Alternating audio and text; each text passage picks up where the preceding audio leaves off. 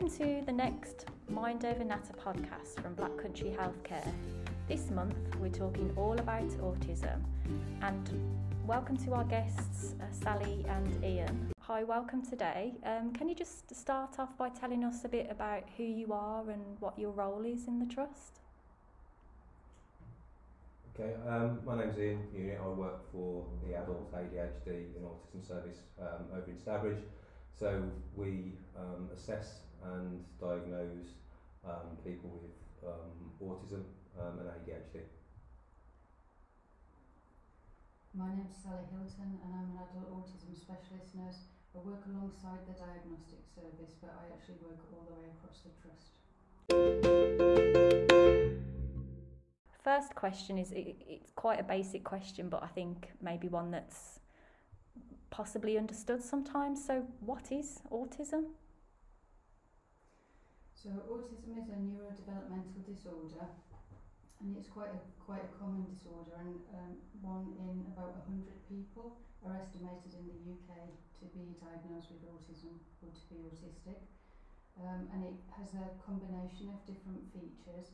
So part of that relates to social communication, to interaction and relationships with people, but also repetitive and routine behaviours that people might experience as well. Like Sally was saying, I think to have autism or to be autistic, there are those three: social communication, social interaction and repetitive behaviours. But actually in real life, being autistic is, if you asked anybody what autism was, it would be something different to every individual, really, because it's not just a set of difficulties or deficiencies. It's the way that person interacts with the world, really. So it's a combination of all of those things, but to more or less of a degree to different people. Yeah, I think I've read somewhere, and I've seen it used quite a bit around, once you've met one person with autism, you've met one person with autism. And I think sometimes people like to perhaps band them into a group of behaviours, perhaps. So what's some of the signs that might indicate somebody has autism? Well, often people will have had difficulties from a very young age. Some people might be showing signs of differences in their development from 18 months old, but often people don't actually get a diagnosis until much later in life, maybe even in their 70s or 80s. So part of the difficulty that's been experienced previously is that diagnostic services haven't been available for people. So that's been a big difficulty. But people might have great difficulty in managing their relationships, or might have differences. They might find themselves quite isolated. They might have differences in their communication. And just general coping strategies and how they engage with their everyday lives and within their environments as well. Sometimes that can have been quite tricky for people. Yeah, I think it's difficult because, as Sally was quite rightly saying, people quite often don't get diagnosed till quite late in life. And the thing is, people by that point quite often have developed coping strategies and ways of getting around things. So quite often you might not even know them. There might not be any outward signs, but that doesn't mean that somebody's not feeling those difficulties inside. So I think sometimes when we're looking at people and we're measuring people by a standard, a social kind of standard that's kind of always there, we've all tutted at somebody at a bus stop because they've kind of looked at us in a funny way, or that they've not said good morning when we've said good morning back.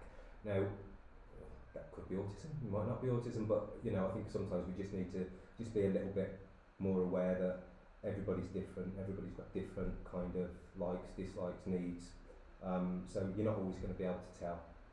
Yeah. So when you hear people talking about autism, you often hear them describing a spectrum. What does that mean? I think it comes back to that idea that everybody is very different, and that kind of difference in experience for each person. And I think another complicating factor as well might be people's own feelings about their autism and how they might feel not very well accepted within society, and a feeling that you might be stigmatised if you identify as being autistic. So there's quite a lot of masking as well. So I think when we're thinking about the spectrum, because there's a lot of discussion about different levels of autism, but actually every single person is likely to experience quite difficult challenges in some areas. And so although there may be a spectrum and some people might really struggle to cope, other people might manage some things, but equally they might struggle with lots of other different things. And I think as well it's that kind of combination of sometimes people might have learning disability and autism, and then we've also got lots of people who've just got a diagnosis of autism without the learning disability. And I think there's quite a common perception really of those autistic people who aren't able to communicate very well, and maybe those people who are falling into that learning disabilities bracket. Whereas we've got lots of people who you might not notice if that person was, as Ian was saying, next to you at the bus stop, because they're just managing themselves, or they're masking, and actually that can be quite difficult and quite tiring. Lots of people have expressed that they may go to work, manage themselves during the day, deal with the environment that they've got to cope with, but actually when they get home they're really exhausted, and it's very tiring to have to kind of put that front across really. So you may not see the full picture of somebody's specific needs.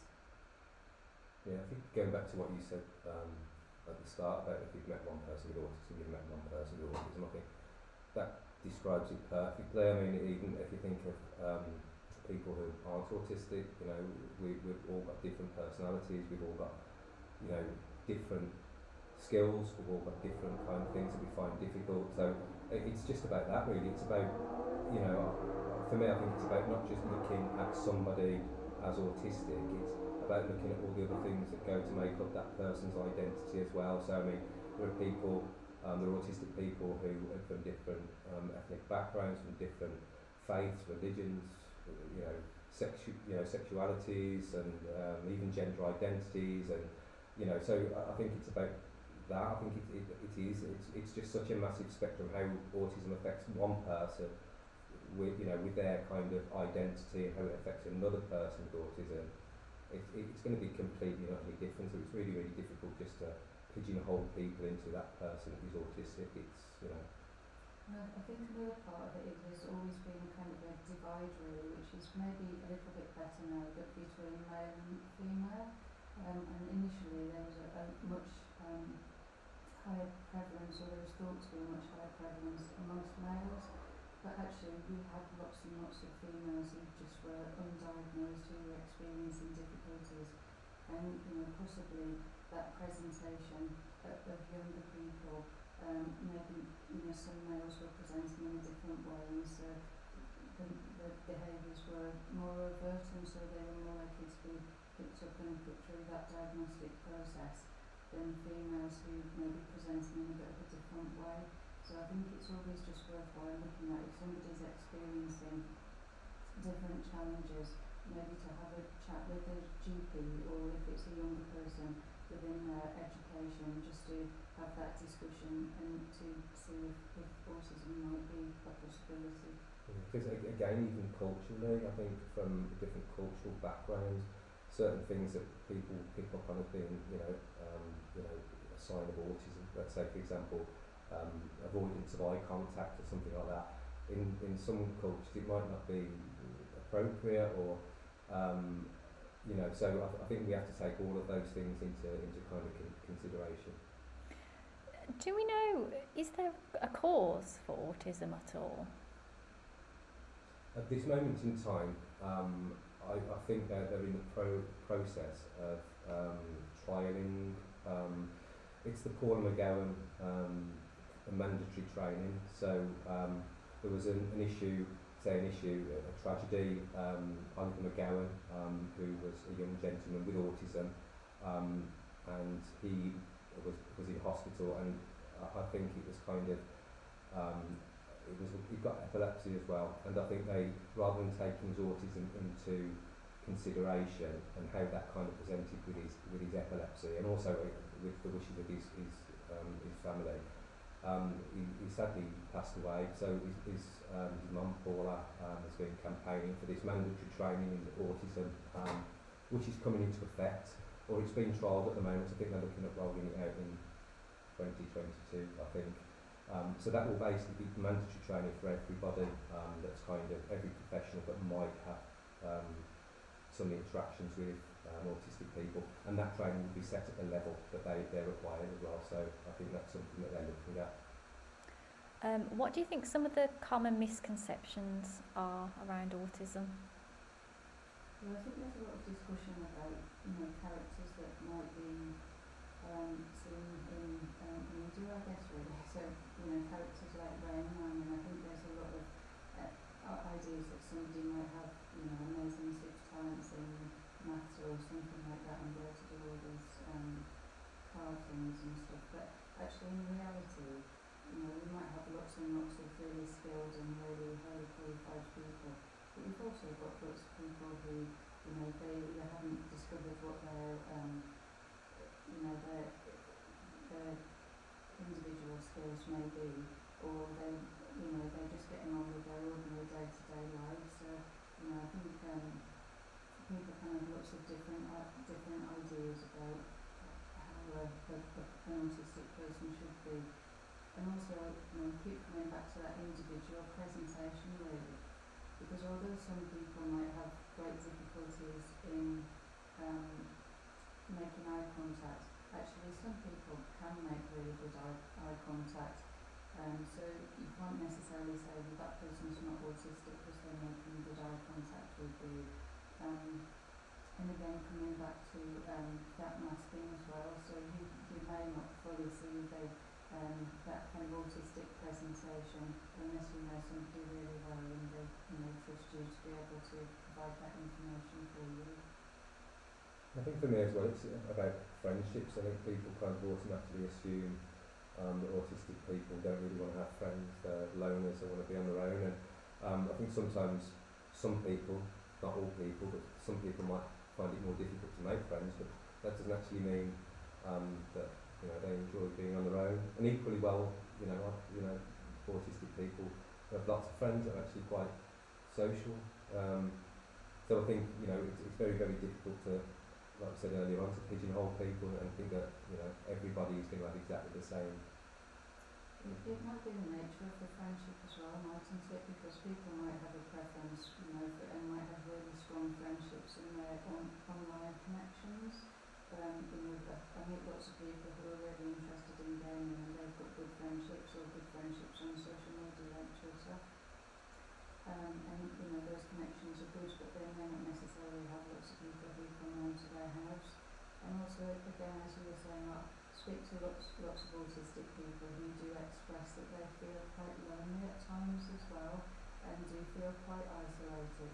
But it's quite difficult, and especially if you've got quite a niche interest, there might not be lots of people around you who are interested in your particular focus. So I think it's that's a big part of the difficulty as well. Another thing as well, there's a lot of discussion about autistic people not experiencing great empathy and being able to understand other people's feelings.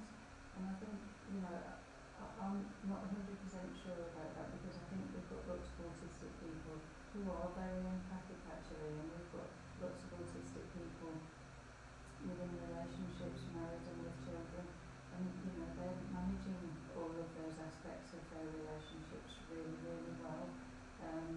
So I think we probably need to think a little bit about that as well, and that expectation that we might have that somebody isn't going to be able to be empathic. I think when I was researching for this, I read through the chat notes from the virtual event that we did in, can't even remember when it was, it might have been March time now, around autism. And actually what I took from that was there are a lot of people who attended that event that were saying they were lonely. So that struck a chord with me actually. I thought that's quite sad really, because perhaps society, I don't know, people might find it difficult to make a friendship with someone who might have autism. And I guess sessions like this and other things, it's about trying to change that understanding, change that perception. Moving on to the next sort of question. What can you do if you suspect either yourself or a family member is autistic? I think the person needs to be really ready to receive that diagnosis, and that's a really, really personal thing.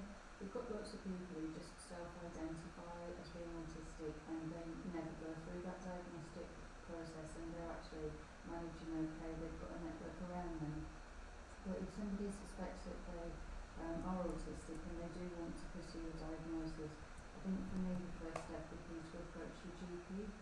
And certainly within the Black Country, the GPs can then do a referral to the diagnostic service and get the funding through the CCG to where being is best.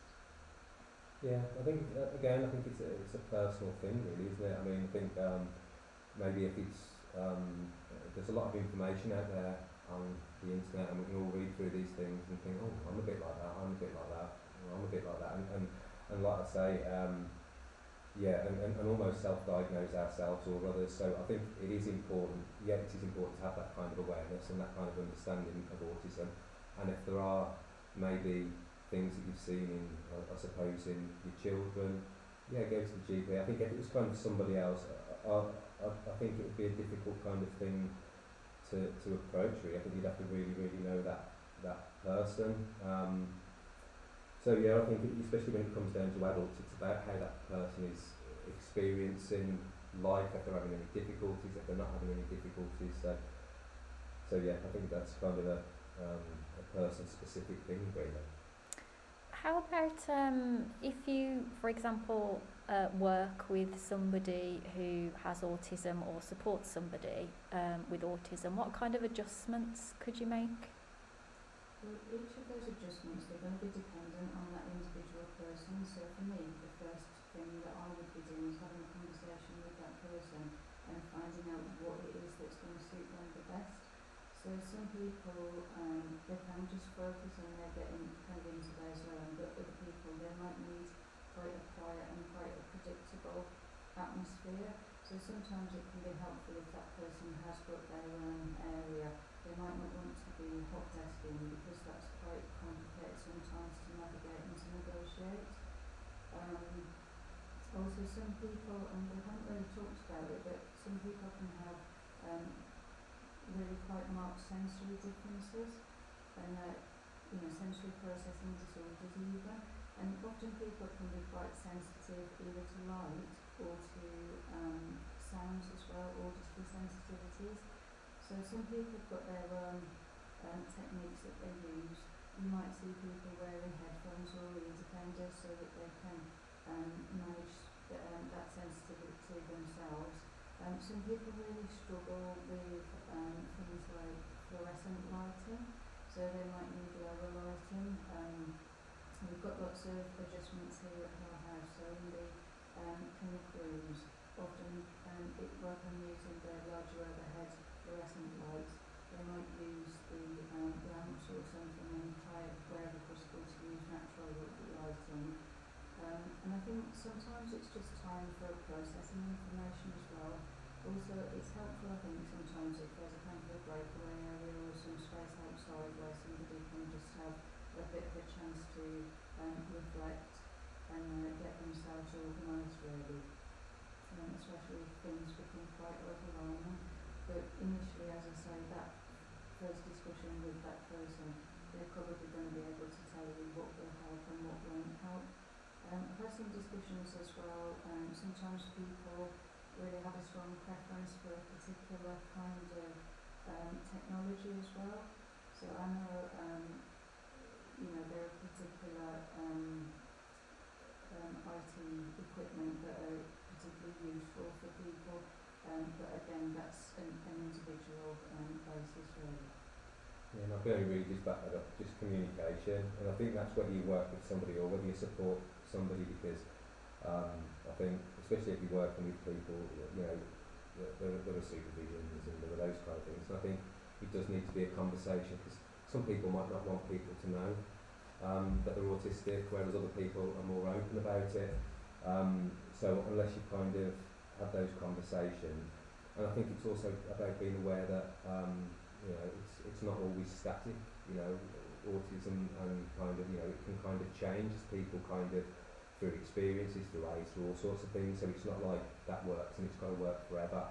And as far as support is saying, one thing I'll say, one thing that really needs to kind of happen there after those conversations, depending on that person's need and the level of support you're providing, it's about documenting and writing things down and making sure people are aware, because you know I've had experiences in the past where things have kind of been attributed to people's kind of to behaviour rather than they've been in the wrong environment, or that you know there are things that have been, you know, like personal, and I use the word triggers, and that just means those kind of things that somebody really finds difficult, and you know, and other people haven't been aware of because it hasn't been communicated. So I think it comes down mainly to communication, but you know, however that may be. Okay. So how do you think we can create wider understanding and acceptance around autism? I think within the trust we're working quite hard, so we're looking at training for the full workforce, because we're hoping to, you know, service a much more autism friendly service. So that's one of the things that we're looking at, and I think a big part really is just acceptance, and I think that acceptance really comes from understanding, because I think sometimes people can be a little bit fearful and not necessarily know the right thing to say, or how to say it, or what to say, or should they say anything at all really. And I think sometimes when you feel a bit like that, you just tend to maybe say the wrong thing, or just step back from it and not want to deal with it. So that's one of the things that I've observed. I think I would say as well, I think as people working in the field, or it doesn't really matter what job you're doing, you might be, you know, talking to or kind of coming into contact with autistic people. So I think we've got a duty to do our own research as well, and to kind of, we can't always just take information to put on our laps. I think it's our responsibility as well to go out and to do a little bit of research, to see kind of what's out there. And what I would say is, don't just read things that are written in books. Have a look at blogs that autistic people have written, and so you can see kind of from like from like that insider perspective, so you really know how somebody is feeling rather than what you've just read in a book, or kind of you listen to a podcast or something like that. Yeah, and speaking of podcasts as well, there are actually quite a few podcasts by autistic people, and I think listening to those podcasts, and I know especially of late, because there's been lots of webinars around, so I think, you know, if you have a search for those, and certainly on social media, I know particularly on Twitter, there are a lot of autistic people who've got really excellent Twitter accounts who provide a great deal of insight into their experiences, and I think sometimes just reading those and having that better understanding of how somebody is experiencing their life, you know, there might be some things that you just would never have considered before, and I think it can be quite eye-opening and help you to really understand.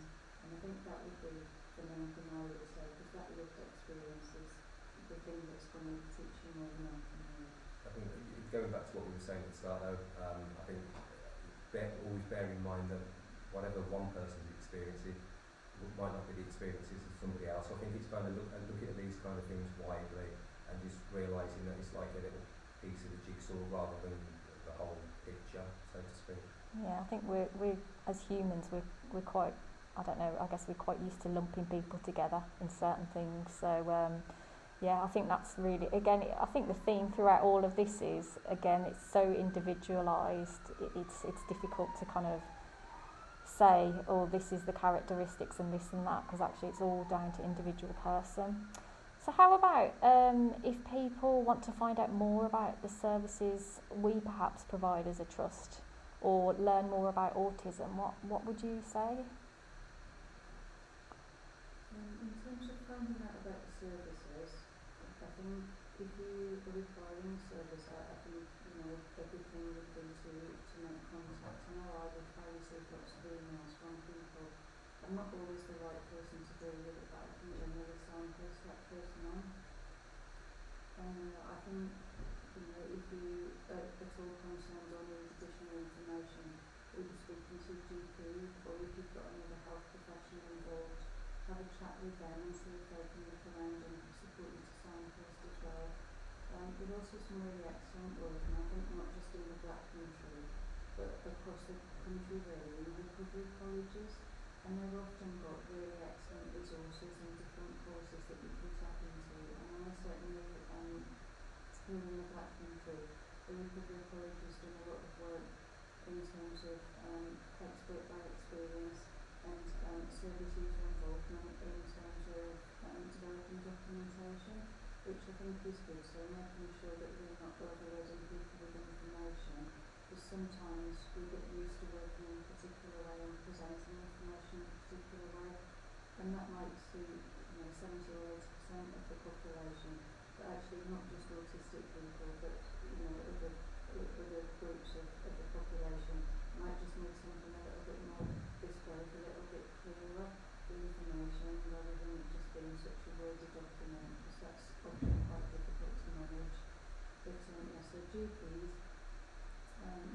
mental health clinicians that you might be working with, recovery college, also educational facilities as well can often support, and they often have different specialist advisors who might be able to advise and to signpost you as well. And then other services which are autism specific, like we've got Autism West Midlands, who are a really excellent resource. And then within the local authority, I know there are different services for different aspects really. It's quite tricky to navigate, because I know in some areas they might have one thing, but that might not be present in another area. So things like befriending services are often available. Different social groups, that's been much more difficult, obviously during the pandemic. Different clubs and organisations that people can belong to. I know in Sandwell they've done quite a lot of work, the Sandwell People's Parliament, so there are lots and lots of different things that people can tap into, depending on what the person is needing. I think it is difficult, I think, because I think it's one of those things that's there's been a lot of talk on, you know, forums run by people who are autistic about kind of, I think a lot of people feel as though they fall between those gaps of learning disability services and mental health services, because autism is neither. So again, it's about, yeah, GPs and kind of almost the gatekeepers to services. But again, this is why understanding autism and that autism awareness and all of those things are so important, because you know, if you aren't recognising or picking up on traits, or you're not picking up on issues, then, you know, people aren't going to get directed to the right services. So that's why that, you know, I think that autism awareness and all that that's kind of been going on is fantastic. But actually, most people are aware of autism, most people know autism's there, but being aware of it and understanding it are two completely different things. So I think that's key, really, to making sure people get the right services. Okay. So it is that acceptance really of people, isn't it? And I guess we do have some information as well on our website, blackcountryhealthcare.nhs.uk. Just final, I guess, point. Have you got sort of any key messages or anything that you would say is like really important or key that you would like people to take away around the topic of autism? Yeah, I guess it's just that autistic people are not just autistic people. They've also got different backgrounds, different experiences, different cultures, and you know, and you know, have, like I say, different lived experiences. So it's about not just looking at somebody as autistic, it's about looking at them as an individual. Yeah, I think particularly in health services as well, and as Ian was saying about that kind of people falling between the gaps, which between services as well. And generally a person is not going to be presenting at a service because of their autism or such. They'll be presenting because of other issues which might have, been impacted because of autism. But I think it's just giving that person the opportunity to explain what they're experiencing, and for us to be able to maybe just accept that and to adapt a little bit and see what we might be able to offer for that individual person themselves. Okay, well, thank you both for coming along and recording this, and we will have future topics on our Mind Over Natter podcast. Thank you.